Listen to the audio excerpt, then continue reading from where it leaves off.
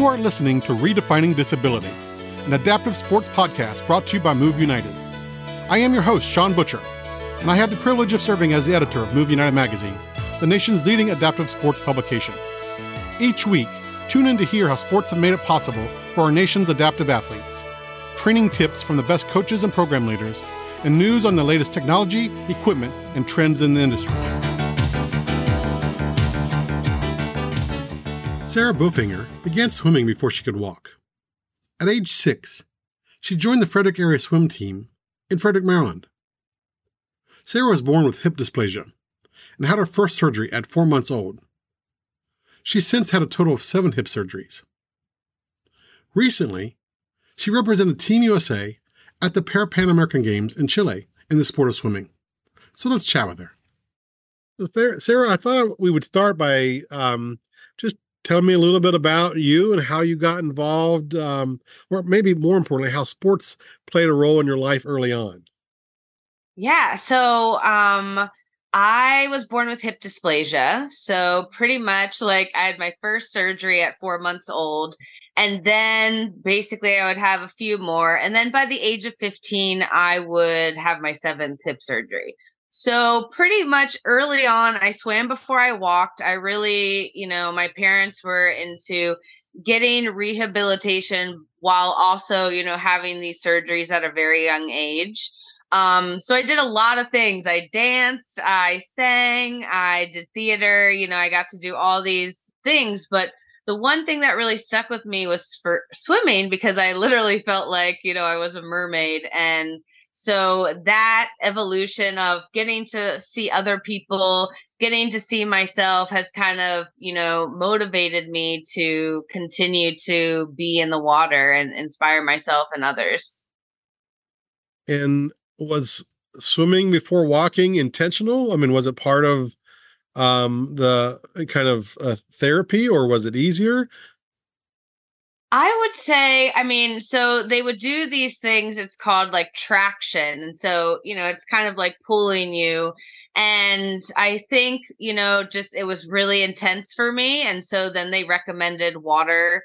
And so instantly, like my mom just saw that I was like, just more happy. And like, even at age 6, like when I joined the swim team, I was like, oh my gosh, I love this, and it was just this intimacy of me and the water and getting to learn about myself and connect with myself like in this way at such a young age. And it's really like helped me over the years, like as I've matured and expanded and just kind of grew into myself with this disability, it's really, helped me along the way as well. So. Yeah, that's the reason I asked that question is, as I was told that I swam before I walked, but it was because of where we lived. My father was stationed in the Army, and so I spent like the first few formative years in Hawaii, and my mom would take me to Waikiki Beach. So that's a tough way to grow up. Now, the only downside is I don't remember it because I was too young. But we were at the water and in the water almost every day. So I wondered if it was just almost like a prescription, or if it was just something that you enjoyed. I know that water is such a equalizer and a force in terms of in terms of like, with disability. So I'm sure that water has had something to do with it, and the power of water had something to do with it for you. Yeah, definitely. It was easier than walking, like even like I've done so much work on my hips and strengthening and trying to, just be a regular human that can like walk and doesn't have to have pain and things like that. And so the water has definitely supported me in making physical activity like a way that you can really push yourself without maybe injury or hurting yourself, So instead of like running laps around or something, like I can get in the water and push myself on a level that maybe I didn't believe that I could do yesterday, And how did you want to take it to the next level and join a swim team and want to compete? Yeah, so 6 years old was that moment where I was like, oh my gosh, I want to be on the swim team. And so then I was on the swim team from age 6 until about 17 or so, and or 18. My birthday's in July, so you have that like Hmm. a little more when you're born in the summertime. So pretty much when I was doing the swim team, like I always had this dream that I wanted to be an Olympic swimmer. And so when I had my seventh hip surgery at age 15, that surgery, they had like cut the bone and like pinned it in 3 places. And it was really, they put me on a morphine pump. It was really like, I would say dramatic for me, because it really like I felt like I had this dream and I wasn't going to get it based on where I was in that moment of just feeling, oh man, like what am I going to do with my life? Cuz literally I swam before I walked. I'm naturally a mermaid. It's like this is what I'm meant to do. What do you mean? So with that, the water always calls us back. So even though there were moments where, I was into addiction and college and trying to still figure myself out of the water, there was a moment that allowed me to come back to the water and then actually pursue, being an elite swimmer, whatever that looks like, and getting to be introduced to other places that have disabilities and learning more about myself in that way. And and I know that which swim club did you participate in, by the way? Frederick Area Swim Team. So just as a side note, I live in Frederick, so it was kind of cool to learn that you had been a member of the Frederick swim team, which is awesome. And so where did the introduction to adaptive sports and the Paralympic movement come into play? So I will say, like in 2014, like I had been overweight and I had been training myself, and I just had this idea. I was like, you know what? I'm just going to train for the Olympics. And I don't know where anything's going to come from. I'm just going to go out there and I'm going to do it. And so through that process, I was learning how even swimming a 50 free, like how difficult that was to even get like so close to that time, but I didn't give up. I was like, I just want to enjoy the journey, really just experience trying to do it. If we don't like even take a step, like how do we know where we're going to go? So then in 2019, I met this Coach Jose, and he was like, hey, do you know about the Paralympics? And I was like, I feel like you need a certain, I thought maybe I needed a missing limb. Like I wasn't sure like the level of qualification that I could actually, participate in. So I went through the steps. I got nationally classified. The first meet, I got on the national team 2020, 2021. I made trials, I just like took off. Like the moment that I stepped in, it was like, okay, like I'm meant for this. And then in 2021, I would get internationally classified, and they would tell me that I would only be able to swim breaststroke. So pretty much all other strokes were out. And I was not a breaststroker. Like literally, like if I were to look back at my days at Frederick, area swim team, I would not have imagined myself as a breaststroker. Like no way. It was painful. It was awful. But they had told me like this could be a possibility for you. So in that moment, instead of being like, oh, maybe I should, quit, I now, would pursue it, and I would go from getting disqualified to breaking 3 American records to now winning bronze at the Parapan American Games. So I think it's like it's so amazing when we just like don't give up, but then even when we're thrown challenges or obstacles, it's like how can we look at a new perspective and say, okay, there's a reason that I'm getting to explore this, whatever that is. That's really a great way to look at it, because I know a lot of people would have, said, no, that's not for me. Fine, I'm going to give this up or whatever. But you just saw it as a different challenge or a different opportunity, really. Yeah, and I also looked at it as a way to like really heal the trauma from my hip dysplasia.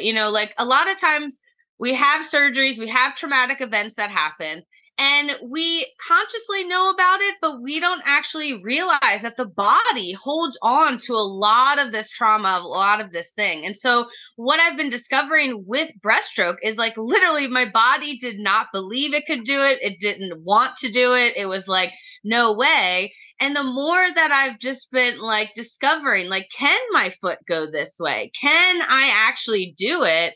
And the more that I'm realizing that I can, it's like now I'm getting faster, and it's exciting to actually see like where could this go for me, like knowing that I'm just trying to do my best every time. And and two immediate follow-up questions came to my mind. One, what was it about the breaststroke in your Frederick Swim Club days that you just didn't like it, or didn't, that it wasn't your best stroke, if you will? So that's my first question. And then my second question is, without getting too detailed about the classification process, why is it that your particular disability is only allowed to do one stroke? And I know, again, opening a classification can of worms is always difficult, but let's start with those two questions. Okay, perfect. So the first one, it was actually just really hard to maneuver my body in that way. Like when I was on the swim team as a kid, I was in a lot of pain. I would take a lot of, over the counter Advil stuff. I was always sitting out, like just the pain level that I was in, like my body wouldn't have been able to do it for long periods of time. I mean, I remember always like, yeah, I'm not going to do breaststroke today. Like I would sit out, it was really, really difficult. But through this journey, I've changed my diet. I've really addressed the pain. I've addressed, like, what is the mindset? What are these things that I am saying to myself, that I'm whatever, to actually help me, have a healthier hip, whatever that is. And so now it's just gotten a little bit easier from those days where, I was really in the pain. And now, even if I'm in pain, it's like I can really like listen to it and observe it and like try to maybe do a different exercise. Like maybe I'm not meant to go to the pool, and I can do something that I can visualize myself doing it and getting faster in that way, instead of like pushing my body to really discomfort, to not allowing me to do what I love. Mm-hmm. And then again, what about the classification thing in terms of that's the only stroke that you're technically eligible to compete in at the international level?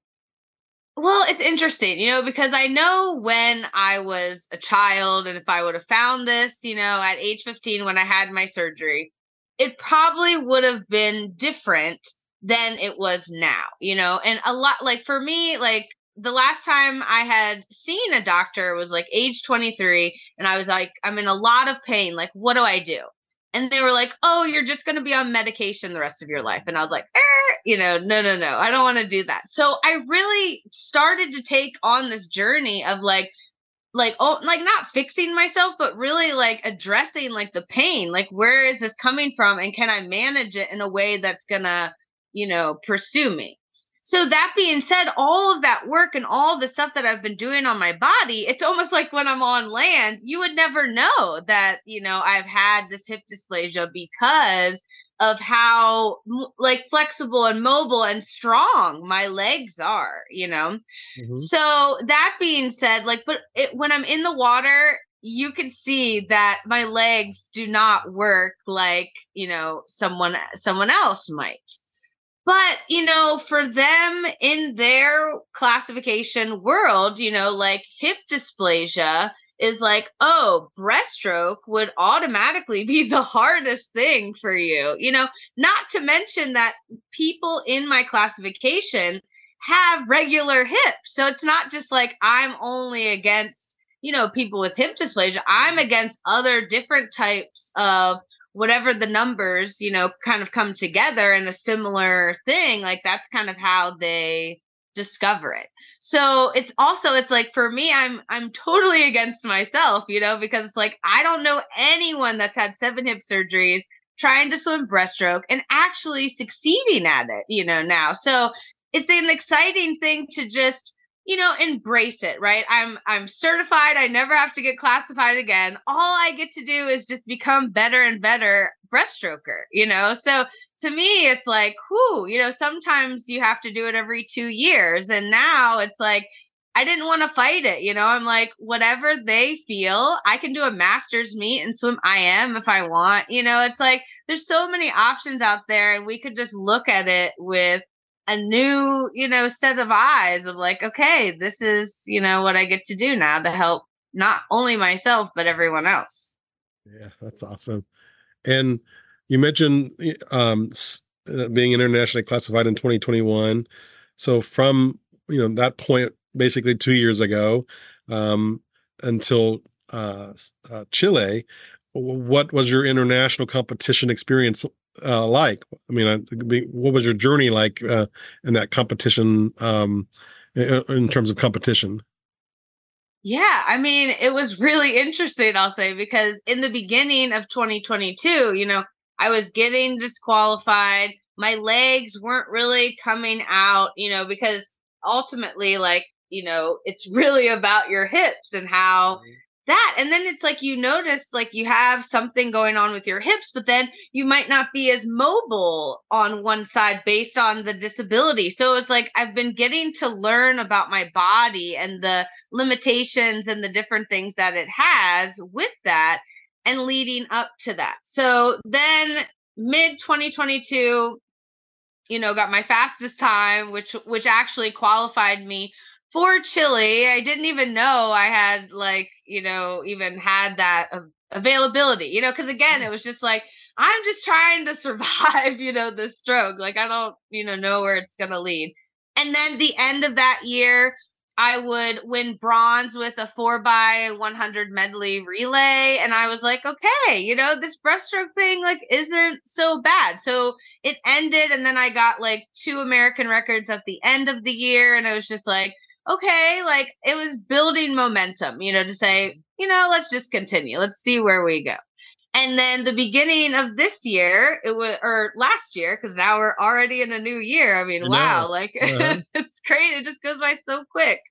But in 2023, I would then continue to, maintain and change my stroke and all of those things. Got another American record, realized that I had actually qualified for Chile, and then started really the visualization process of what would be like. I'm only going to swim one event. Like, I want to win a medal. What is that going to take? And really just like allowing the process of just trying to do my best, continue to improve as the months and moments, continued on. And so what's the training like for you? What do you focus on both in the pool and then outside of the pool? So I will say in the pool, I've been working with two of my favorite products. One is called Rip Current Sports, and they're dual boards. So they're literally two boards, and you're getting to allow yourself to be in the swimming position, but also allow your body to be in the right position to then actually have a pretty great kick. So I've been doing that, and then there are these fins called Laguna fins, and you can actually swim breaststroke with them. And so for me, like trying to actually discover how am I going to scoop the water with my feet has been like the most like just fun thing to really see. Can I do it out or on land? So I like to do things where I work a lot of technique. I do a lot of different sprints and like resistance training in the water, also doing like some USRPT. So I just try to really like switch it up and see like, okay, I only have this 100 breaststroke essentially. So what are the things that I'm going to do that's going to help me, get faster and stronger in that way. And then off land, I do a lot of spin classes. My boyfriend is a spin teacher and a personal trainer. So he actually has been helping me, create these different workouts and strength training routines so that I can actually like measure like how I'm getting stronger, because with hip dysplasia, you want a strong core, you want strong quads, and you want strong hamstrings so that you can support the muscles around the hip. And so those are the things that I've been focusing on, because then in breaststroke, like that's like most of what you use, is those things. So if they can become stronger, I know I will become stronger in the water. And then I also said I'm vegan, so I, only eat plants and whole foods and, just things that are from the ground. But it's amazing just kind of seeing the evolution of that. It's been 7 years for me that I've, done this, and I'm pain free, and it just feels really good to align myself with what is good for me, Yeah, that's so important and so individualized, right? So for many people. So what's kind of next in terms of what's on the horizon, and what are you looking at in terms of 2024? Yeah, so I would say, I'm taking the lessons that I learned the past year and just seeing what else I can improve on. The main event I will say that I'm like going towards, that I write like plans like 4 months at a time, so I can give myself some building blocks and really like gradually increase it every week, every month, just trying to measure, what I did and what I can continue. So I'll be going to World Series for the Para World Series for that. And then throughout the January through March period, I'll just be continuing to train, but also maybe doing some local master meets, just testing, my training and seeing where I am. But I feel really good right now. So I'm just like kind of riding that momentum and allowing myself to just trust the process, whatever's meant for me will be. So do you have a particular goal about the Paralympics? Well, I mean, currently, I'm 16 seconds away from actually making a cut in 100 breaststroke, which I don't think that is impossible, because impossible is I'm possible, But Mhm. I'm like, for me, I'm just like, oh my gosh, like just being excited to like cut time, and even know that like I could cut that amount of time, and I could cut even more, with that. And so I'm allowing myself to be excited, for that process of like, okay, what is it going to take for me? What am I going to get to let go of? What am I going to step into that's going to get me closer to, cutting that time and all of that. So, because sometimes when we're like really far away from something, or we really want something, like we might like put it on a stool and be like, I have to, do this thing. But for me, I witnessed myself at a games, I medaled at a games, and I'm just kind of excited for that. And I love helping my team and all of those things. So it's just exciting to just, really enjoy the journey and know that, if I'm meant to go there, I'll be swimming 100 breaststroke. Yeah, absolutely. And outside of the pool, what are some of the things that you're working on, and goals that you have? Yeah, so I have a podcast. And so pretty much my podcast started when I became a breaststroker, because I really feel like, our thoughts, our intentions, and our actions are creating our personal reality. And so what that means is that, like, in every moment, we have an opportunity to go towards, more of what it is that we want. And so if we can just take a moment and realize that, it can be even better. So my podcast, I have weekly episodes where I'm recording things from the past. Like, what was I thinking before I went to Chile? What was I thinking after? And just like helping others like realize that, we can have what we want, but a lot of times we kind of get in our own way. And so that's one of like my big passions is my podcast. I do speaking events. I help people with their health coaching, like just everything that I've already been doing for myself. Now I'm getting to share it and just support more and more people as we continue, through this life and beyond. So, That's awesome. Anything else that we've not talked about that you just want to mention? I would just say, today is a brand new moment, and what you're thinking right now, what you're feeling, what you're experiencing doesn't have to be tomorrow. And the more that we can take a moment to pause and reflect and just realize how far we've come to even get to this moment, we can feel gratitude and, just continue to be great, whatever that looks like. So, yeah. That's great advice for everyone.